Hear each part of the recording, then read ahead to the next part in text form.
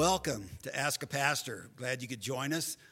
Today we're going to be talking about the Bible, and I think my first question might be for you, Daniel. We have this book called the Bible. Mm-hmm. Why should we read it? Yeah, that's a good question. Yeah. So the first stab that I would take at that, why should we read the Bible? Well, fundamentally because it's God's word to us. I think there's a sense in everybody, we were talking even before this, there's eternity in everybody's heart, according to the Bible.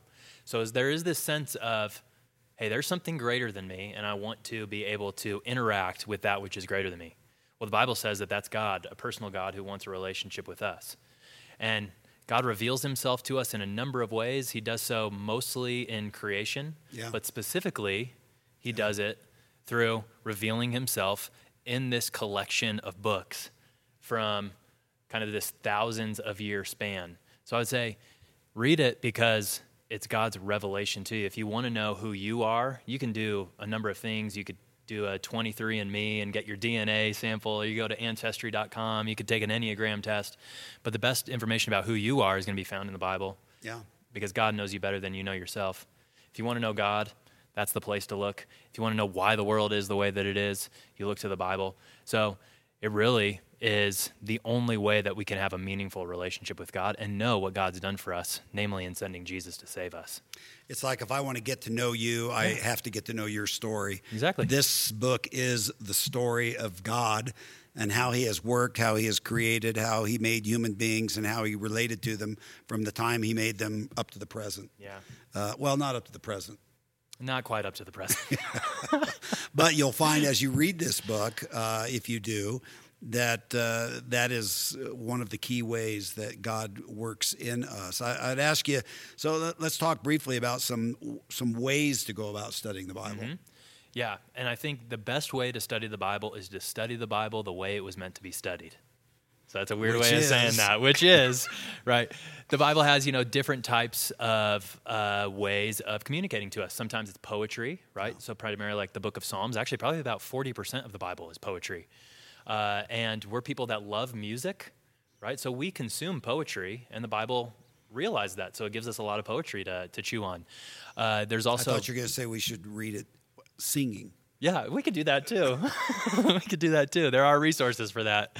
But then there's also narratives, like the book of Genesis. It's the story of how God created the world and selected a people for himself. And the Gospels are a perfect example of that. And then there are more discourse, just conversation, like Paul's letters, for instance, in the New Testament. So once you realize there are different types of Bible genres, then you just read those how they're meant to be read. So for instance, if it's a narrative portion, if you're in Genesis, thing that I found helpful is to listen to it. Because most people throughout history, they wouldn't have been able to take out their big scroll and read it personally. They would have had somebody read it to them. So if you can listen to the Bible as you're reading it, and you read big chunks at a time as it was meant to be read, that can be really helpful. So that's a personal practice. Read it out loud.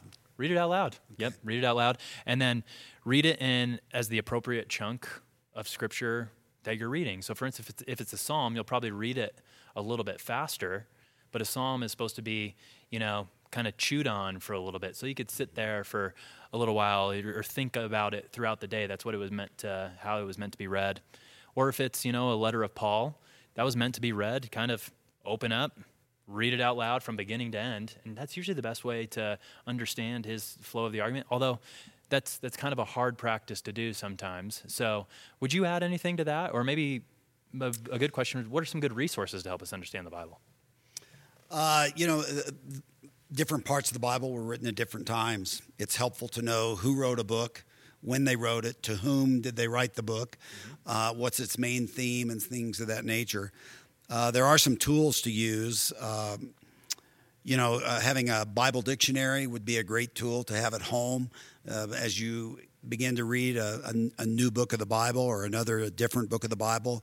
Read the introductory literature in a Bible dictionary. It'll give you answers to questions like who wrote it, when did they write it, to whom, and what were the circumstances. That would be one tool that I would highly recommend. Having a study Bible.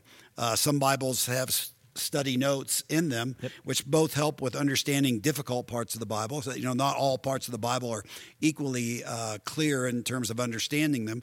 And those notes can sometimes be helpful. Just keep in mind that those are notes. They're written by a human being, and they're not entirely 100% accurate because they are written by a human being, as opposed to the Word of God, which inspired a human being to write them. And there's a big difference between a study Bible's notes and the text of the Bible itself. I personally like the ESV Study Bible. Do you have a personal study Bible you like?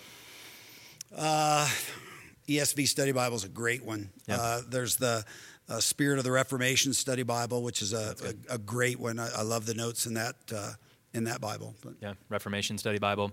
I love the resource. It's BibleProject.com. Gives you videos, like 5-10 minute videos. So you kinda watch like what the this Bible should only instead be. of read it. That's right, yeah.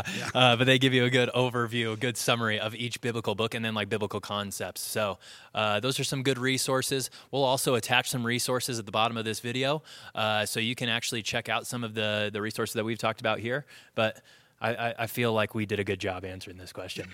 So we're going to wrap it up for this one. Thanks for watching Ask a Pastor. Thank you.